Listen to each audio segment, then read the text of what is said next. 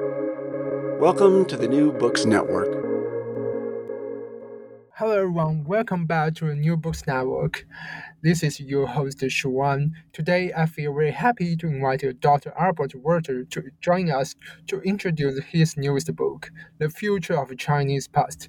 So the first thing I want to do today is to invite Dr. Welter to introduce himself to us. Well, thank you, Shu. It's my pleasure to be here. I'm very happy to engage in this discussion. First of all, for myself, I am a professor and head of East Asian Studies at the University of Arizona in Tucson, Arizona. My primary interest is in Chinese and East Asian Buddhism, but I have an enduring interest in Chinese and East Asian intellectual history as well.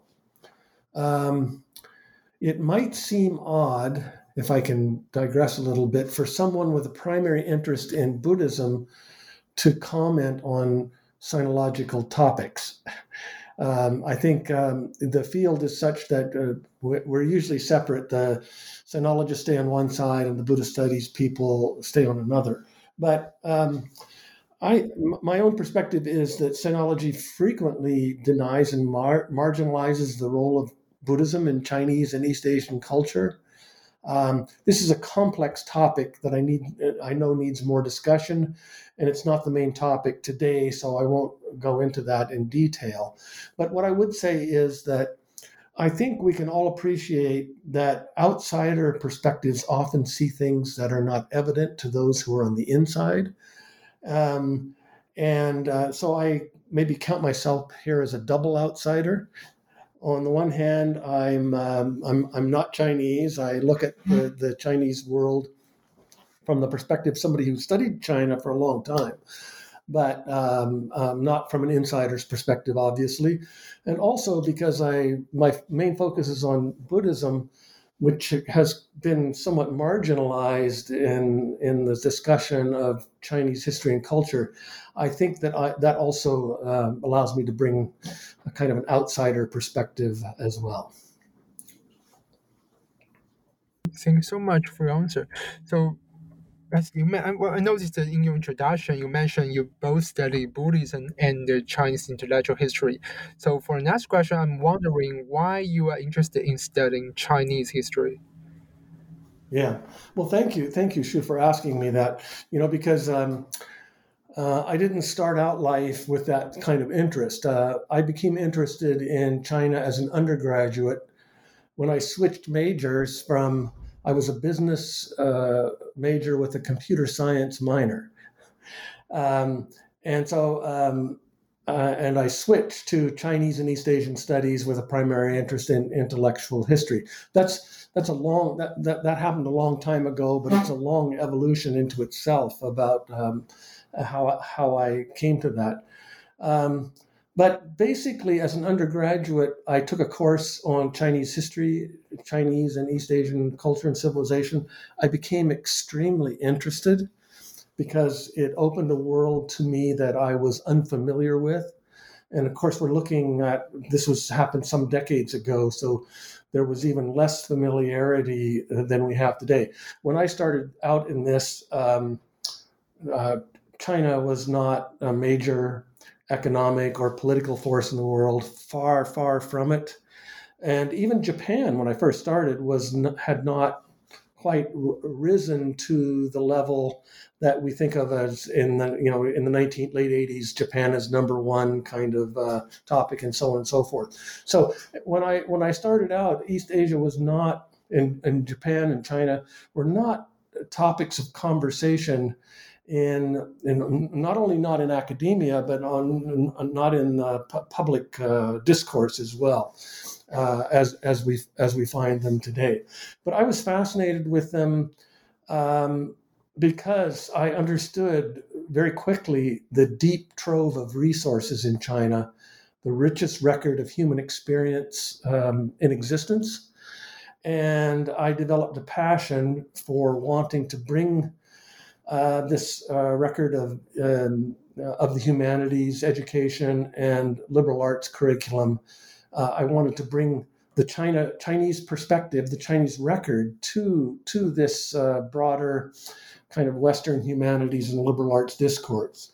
Because it was apparent at that time, and I think it still is, but less so, that the courses I was taking as an undergraduate were very Western based, and I really appreciated the Western humanities approach very much, but I felt that perspective was lacking and bordering on parochial. So I wanted to kind of I got interested, and I told myself at that time I would keep doing it as long as they let me. And fortunately, I'm still doing it today. Thank you so much for your answer. So I want to say, I want to identify myself as an insider of the Chinese civilization or society. I very appreciate your interest in the research on my country's history and the culture. So now let's turn to your book. So the first question, I'm wondering how relevant are Confucius and his teaching to the contemporary world? Yes. Well, thank you for that question. That is the question, isn't it? That's being raised, especially, that's kind of the center of the discourse when we talk about the future of China's past, is the revival or the attempt to revive Confucianism in contemporary China. So when we talk about the relevance of traditional China, most people think of it in terms of the relevance of Confucianism because they kind of identify Chinese culture, the past, Chinese culture, they identify with Confucianism. Personally, I think that's a bit reductionistic. And although I'm not claiming that Confucianism isn't important, but as we know, the Chinese tradition is much richer than just Confucianism. But at this point, it's kind of an old question, the relevance of Confucianism to the contemporary world, because that question was raised as you know, at the end of the dynastic period, toward the end of the Qing dynasty, when Chinese intellectuals began to realize that China was weak in the face of outside intrusions, first by Western powers and then eventually even by Japan. So, so Confucius, which had been kind of the mainstay of especially the Chinese intellectual tradition for centuries, all of a sudden became called into question. And of course, you had some people who defended Confucianism, thought it was possible to reform, and other people thought that they should just jettison Confucianism completely. It was the root of the problem, not the means for a solution. So this has been kind of a center of debates within Chinese intellectual circles for maybe 150 years or so. And so what we see in contemporary China is a resumption, in some sense, of that debate, which I have to say, I mean, as we all know, it's extremely surprising given the way that Confucianism was castigated and criticized, especially in the early years of the People's Republic of China.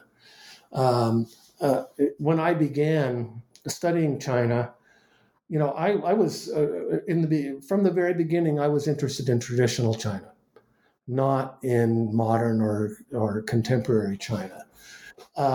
Because I recognized that there were ways of thinking, including Confucianism, that had, I felt, significant contributions to make to the contemporary world debate. So in that sense, I'm kind of revealing myself as someone who believes that Confucianism and traditional Chinese ways of thinking are beneficial, not only for China, but perhaps even to a broader audience.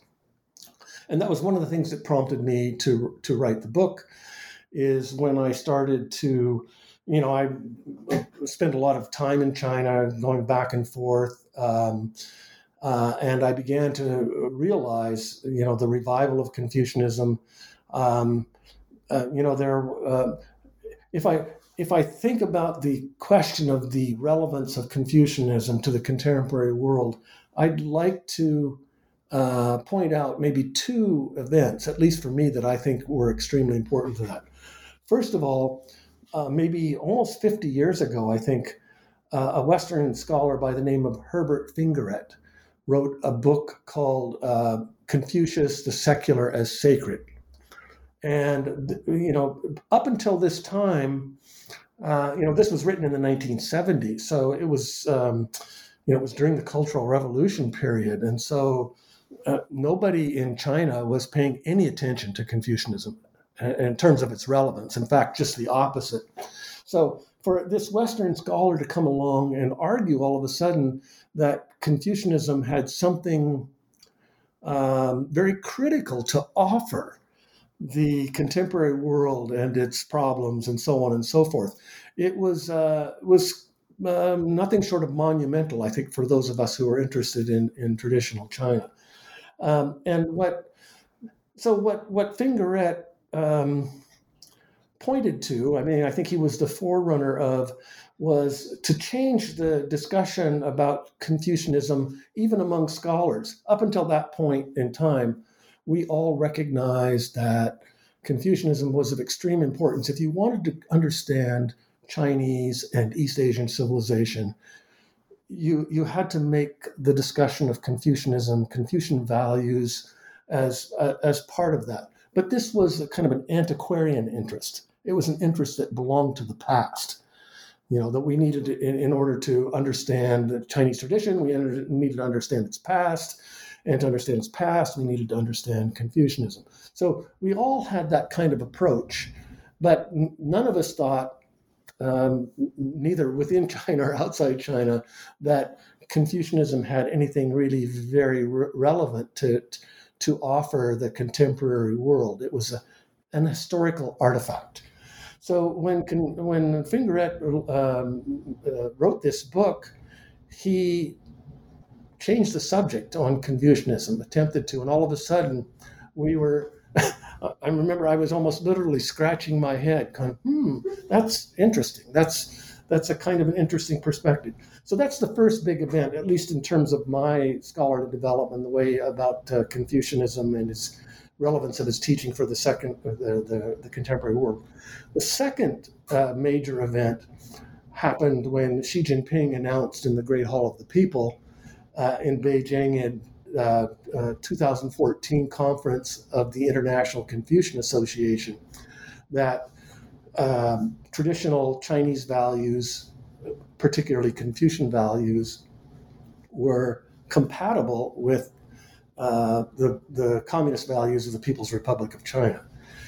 That changed the discourse officially within China about the relevance of Confucian, because up until that time, people, more or less were still committed or followed the sort of the Maoist policy on Confucianism, that Confucius was the kind of arch villain of Chinese history. He was the creator of the feudal system and had kept China kind of weak and backward and realizing its full potential.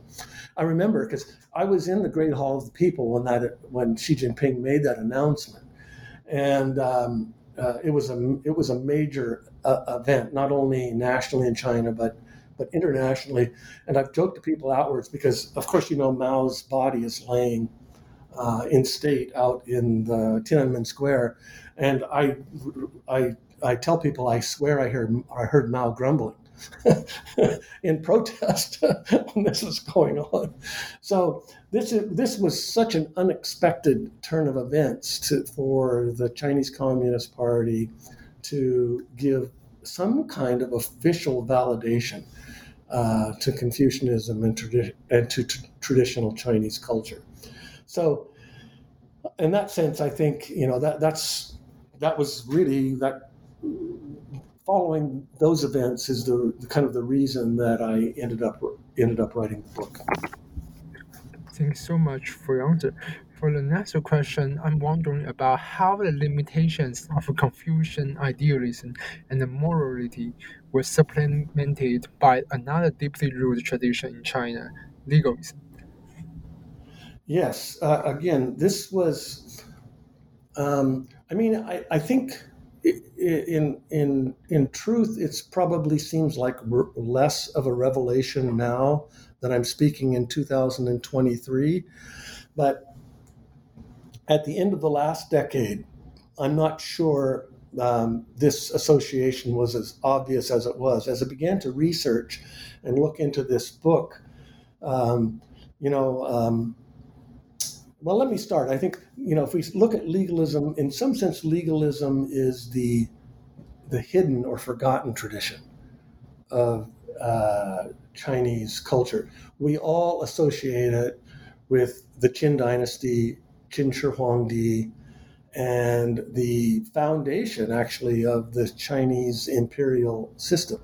So it's important historically in that regard, but I don't think many people have given it the kind of attention that it deserves.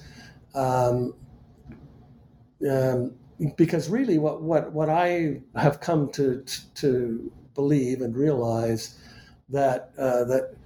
um, that Confucianism, in some sense, is a cover for legalism. That we might argue that the legalist tradition is more central to the Chinese tradition than Confucianism, but Confucianism offers um, you know, offers the principles and the idealistic kind of vision of China, and it's important in that regard. But I think that in fact that Confucianism often operated that way in history, that Confucianism has this kind of idealistic perspective, but underneath is a much more what you might call realpolitik kind of approach to governance, international relations, and so forth, that has much more interests in power structures and developing, and maintaining authority. And I think that's what we find, where we find idealism coming to the fore. What I would say, though, Shu, is that the failure of Confucian idealism, in some sense, or the lack of it, it's not. I don't think it's unique to China. It's reminiscent of the failures of idealistic, principle-based ideologies everywhere. And I mean, when I was writing the book and coming to this realization, I thought of U.S. democracy and the Constitution, and as also as a kind of a cover, an idealistic cover for the militaristic and authoritarian aspects of U.S. policy. So I don't think that I'm not trying to. I don't want to isolate and criticize China unnecessarily in this regard, because I think that I think if we look at perhaps any tradition in the world, we're going to find this kind of dualism between what they say and the principles they espouse on the one hand, and what they do and what they're feel compelled and forced to do on the other. So, but I think in the kind of the Chinese tradition, as from the perspective of an intellectual historian, I think we owe it to ourselves to come clean, to be more honest about the role that legalism has played and continues to play in Chinese tradition. When I was looking at the contemporary iterations of these traditions of China's past for the book, I was struck by, how highly regarded Qin Shi Huangdi had become, not only not only in the People's Republic of China, but also, the Kuomintang historians began to validate Qin Shi Huangdi as a great hero. He was great hero of Chinese history, and a strong, forceful leader. And I think there's a lot of impetus in China in the 20th century as they try to assert their authority and leadership again, that there's maybe a certain kind of, may I call it nostalgia, for Qin Shi Huangdi and legalism and what it accomplished. There's a quote that I have in the book of Mao, from Mao in the 1970s, when he was equated to Qin Shi Huangdi himself, and he says, Qin Shi Huangdi, he buried 460 scholars alive. We've buried 46,000. So he comes very, he's very upfront. You intellectuals revile us for being Qin Shi Huangdis, but you're wrong. We've surpassed him 100-fold. So this is this kind of maybe confident belligerence in this kind of legalist authoritarian tradition that I think is we have to recognize as not only part of the Chinese tradition, but it's also part of the contemporary discourse about China's past in the contemporary world. Okay, thank you so much. So after talking about the influence of legalism, I'm also wondering about the relevance of Taoism in contemporary Chinese discourse. Yeah, I think Taoism in some sense is a little bit forgotten, I think, among the Chinese traditions. And I don't think it should be that way. There are two aspects of Taoism that are important for contemporary Chinese discourse. One is a continuation of the way that it's always been relevant in Chinese history. It's as a local political force.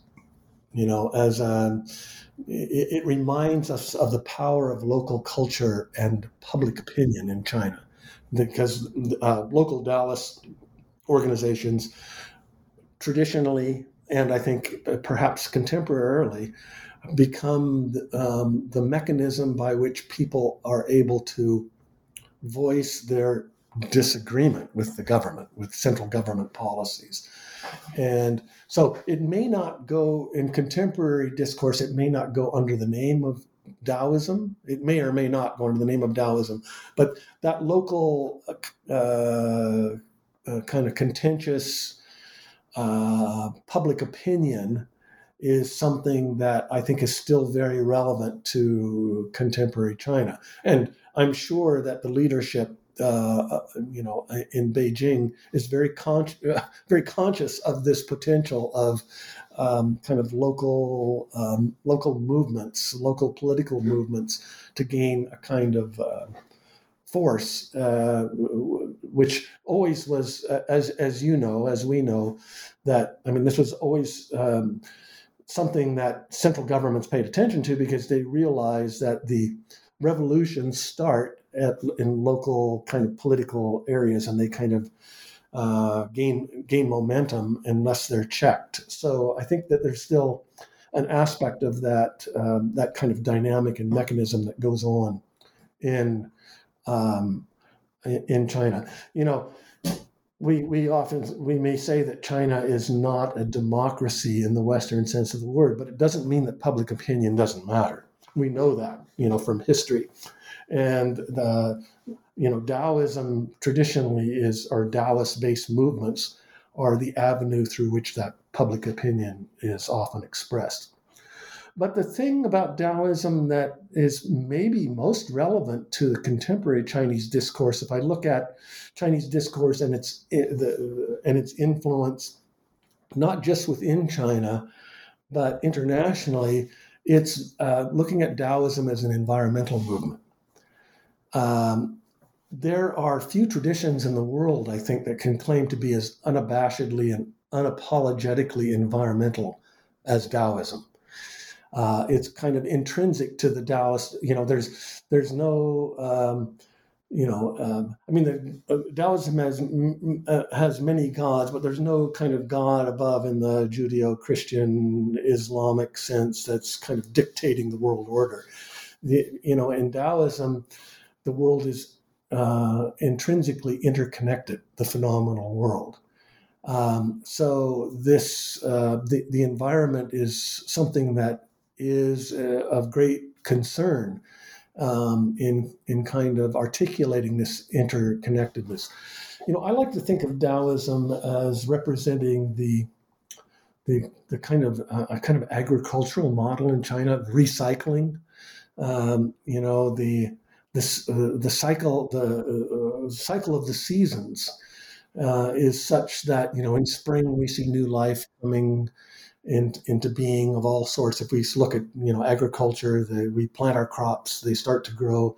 In summer they grow, and then we harvest them at the end of summer. In the fall season, they start to wither away, and in the winter they die, and they seem to become non-existent. They're dead, and then in the spring they come out of the ground again. So this kind of recycling model, I think it lends to an intrinsic conservationism, a feeling towards conservation, of kind of stewardship of nature. That we're not stewards over nature, but we are part of this process. And so I think that Taoism has some potential contributions to make in this regard. Thank you. Thank you so much. So after talking about Taoism, I'm also wondering about Buddhism. So for the next question, I want to invite you to talk about the remarkable resurgence of Buddhism in contemporary China. Yes, I think along with the resurgence of Confucianism, the resurgence of Buddhism is probably the most remarkable thing in China as well. I visited China. The first time was in the 1980s, the early 1980s. And there was no Confucianism in evidence, but there was also really, there was really no Buddhism in evidence either. Every place had been closed down. All the temples had been closed down and repurposed for become factories or lodging for people, this kind of thing. And I remember, I went to a famous monastery in Hangzhou at that time because my research had to do with a figure from Hangzhou back at the kind of the early Song dynasty. Between the Tang and Song dynasty. And I remember going there, and it was actually being used as the military or security bureau was using it as a storage facility, right? So, this was typical at that point in time. And there seemed to be no prospect of a revival at that time. And so it was, we studied Buddhism for the same reasons that we studied Confucianism. It was an antiquarian interest. It was a historical interest. We didn't see the prospect of a revival at that time. But then, of course, then the revival happened, and, from the maybe late 80s, it started into the 90s and so on, and it picked up steam. And now you go to places in China, Buddhist sites in China, and they tend to be very well developed and very active. Maybe if I could point to one symbol, and I don't know whether all of our listeners will be familiar with this, but again, it comes from Hangzhou. There is a famous pagoda that overlooks West Lake called the Leifeng Pagoda. And when I was there in the 1980s, it collapsed in 1920 something. I can't remember. Lu Xun wrote a famous essay on the collapse of the pagoda and how it symbolized the fall, the demise of traditional China, the old China, so that they could rebuild the new and glorious China. But anyway, so I didn't even know it was there because there was no, it was rubble. There was no, nothing to be seen. So I didn't even, it was just, well, the pile of rubble wasn't even noticeable enough that anybody kind of knew it was there, really. And now you go there and it's this big, prominent edifice on West Lake. So this maybe spectacularly represents the resurgence of Buddhism in China. But then, I began to, I wrote a different book recently on that in some respects covers this topic as well. And in that book, I looked at the kind of the macro long-term perspective of the pattern of suppression followed by resurgence. If we look in Chinese history, the suppression of Buddhism has occurred periodically, right? This is not simply a 20th century phenomenon. We go back all the way back to the Tang Dynasty, even before. We find that there are suspicions about Buddhism economically, politically, socially, that it conflicts with Chinese cultural values, particularly Confucian values. And at times, there have been the urge to suppress these, and sometimes even the attempt to obliterate these. If we go back to the Tang Dynasty, for example, Han Yu, the famous precursor of the Neo-Confucian revival, wrote very strongly about the need to circumscribe the Buddhist influence, to really obliterate it, and so on. And that's something that we find periodically throughout Chinese history. But what's remarkable in terms of of this pattern is that after every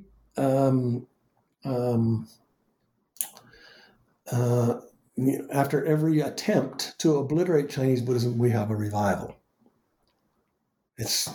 So this pattern of suppression and revival in terms of Buddhism is something, it's almost written into the DNA of Chinese culture, right? That there's a deep suspicion towards Buddhism on the one hand, but there are deep resources of people who are very committed to Buddhism on the other. And so we see this pattern, this kind of fluctuation of within Buddhism going back and forth. So, in that sense, the resurgence of Buddhism in contemporary China is not unique. It's part of the pattern. And I think that's one of the ways that we need to look at it. I think the bigger question is, why does this pattern exist? China has this kind of complicated relationship with Buddhism. They can't, on the one hand, they can't live with it, and on the other hand, they can't live without it. So each attempt to destroy it is followed by the resurgent, and that's what we see in contemporary China as well. Thank you so much for your answer. For last question today, I'm wondering whether you talk about the challenges facing New Confucianism as it attempts to reformulate itself as a meaningful response to modernity. Yes. Okay. Thank you. Because this kind of returns a little bit to the first question about you asked about Confucianism and its relevance to the contemporary world, because New Confucians would very much like to argue that Confucianism is relevant to the contemporary world. And it's because of their revival that within their revival, they're trying to kind of make that case. First of all, let me make the first point is, New Confucianism is something that, as I alluded to, with the reference to Herbert Fingaret, and actually, it's something that. A kind of a discourse that continued in the Chinese diaspora, Chinese in Taiwan, in Hong Kong, in Singapore, the overseas Chinese community kept an affinity with the Confucian tradition. So there were people in that community, Chinese within that community, who continued to make Confucius and Confucianism a relevant topic of discourse. And of course, then some Western scholars like Fingeret kind of picked up on that too. So the seeds of New Confucianism kind of originally were laid outside of mainland China. But of course, as I also mentioned, with Xi Jinping's promotion of Confucian values, then it became also something that was very legitimized within mainland China as well. And I should say, without that legitimization, we probably wouldn't be talking here today, because it would still be considered a peripheral topic and not something mainstream. It would not apply to the main thrust of Chinese culture and civilization, which is mainland China. Now, the other thing, I think, and this also bears upon the revival of Buddhism. When traditions are faced with crisis, and they try to revive themselves, they're faced with kind of, I like to think of it as two kinds of ways of responding. One is a kind of conservative approach. It's time to go, let's return to the original teachings. In this sense, the original teachings of classical Confucianism. And we see a lot of emphasis on that among Confucian scholars. They want to go back and kind of revive the Confucian message. That has a danger of, like, what I would say of kind of being fundamentalist, in approach, dogmatic, rigid, and elitist, and not really responding very well. So the reinvention, or to reinvent and reimagine Confucianism in new and meaningful ways, I think that the approach is to look at, this is my own personal opinion, is to look at Neo-Confucianism. Neo-Confucianism, because there have been three iterations of Confucianism in Chinese history, three major iterations. One is classical Confucianism, which goes back to the Zhou dynasty and Confucius, formulated in the Han dynasty. Then we have Neo-Confucianism, which has its seeds kind of maybe, starting with Han in the late Tang, but really in the Song dynasty, it begins to gather momentum and really gathers force in the Ming dynasty. And now the third iteration is the New Confucianism. If we go back to Neo-Confucianism, we have to think about what prompted the Neo-Confucian response. And if you look at, one of the points that I would make, if you look at classical Confucianism and its emphasis, and you look at Neo-Confucianism and its emphasis, these are very, very different approaches. What happened in the interim? Buddhism. To put it short, Buddhism happened in the interim. And so when you look at Neo-Confucianism, I think it's most instructive to look at it as a response to the questions and perspectives that Buddhism raised. For example, in Neo-Confucianism, they emphasize li, or principle. Classical Confucianism has almost nothing to say about li, or principle. This was a Buddhist concept that came in, and so the Neo-Confucians repurposed it and reinterpreted it. We can also look at Xin, the mind or the heart. Of course, classical Confucianism has some things to say about this, but not nearly as much as the Buddhist perspective, which is very psychological in its emphasis, and really through through meditation and mental cultivation. This is the kind of the heart or essence of Buddhism. So Neo-Confucianism needed to develop a whole new system of sorts that could compete, alongside of the Buddhist emphasis. The metaphysics, Buddhist metaphysics, inspired kind of a Confucian idea of metaphysics that we don't find in classical Confucianism. I suppose I could go on and on and on, but this is the idea.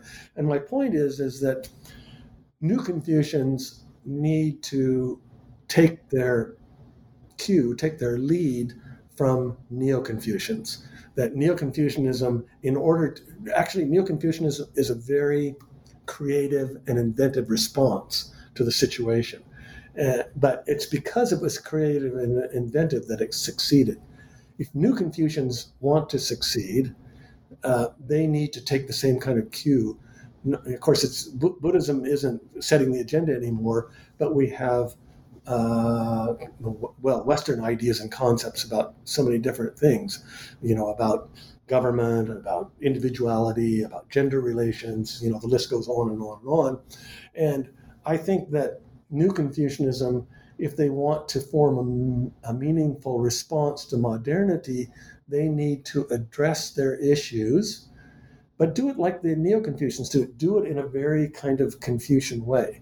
And if they can find the formula to do that, I think there's some potential. And I think, that's something that's occurring, and has been occurring. Although I don't think that, in my own personal belief, I think a lot of them are mired into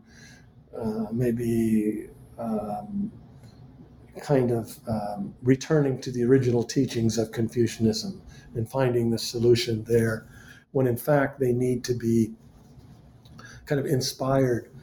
They need to return to the original teachings of Confucianism, but they need to be inspired to interpret it in almost unimaginable ways than original Confucianism had to offer in its perspectives. Okay, thanks so much for your answer again. So that's all. You have answered all my questions today. So at the end of our episode today, I want to directly talk to our audience. As I mentioned, I'm a Chinese national, so I very appreciate Dr. Welter's studies and research interested in my own nation's culture. And as both Chinese historian and a Chinese national, I want to say when I read Dr. Welter's newest book, The Future of China's Past, I learn a lot. Especially as a historian, I believe the best way to understand the present, the contemporary China, and the future of China and the world is the first thing you need to do is to understand the past, the history. Those ideologies shape Chinese history and also shape the contemporary Chinese discourse. Can I add one more? May I add one more thing? Because as you're talking about, and one thing that I want to add that I really reason I wanted to read this book is that, unlike when I was a young undergraduate student, as I mentioned before, and the relevance of the China discourse seemed remote and uninteresting to most people, the world has changed, obviously, dramatically. The China question perspective, however it develops, it's not going away. This is something that is crucial, not just to China's future, but to the world's future, that we need to engage and we need to understand what's going on. This was the real kind of reason why I wrote the book, is because I felt like, a lot of people are talking about China today, but they're doing it from a particular perspective, from economics, politics, international relations. And a lot of it, quite frankly, is negative.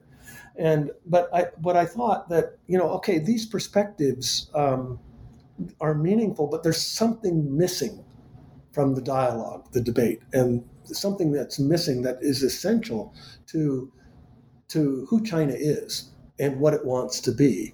And that's this debate about its traditions and their relevance. So I think, I'll leave that with you, but I just wanted to kind of throw that in there, that that this is not This is not an insignificant debate that's going on. China and East Asia are integrating into the world, whether the rest of the world likes it or not. It's happening. And so the best, as an educator, the best way to participate is to be informed, and to be informed in the fullest scope and not just from kind of some kind of contemporary, narrow, or ideological perspective.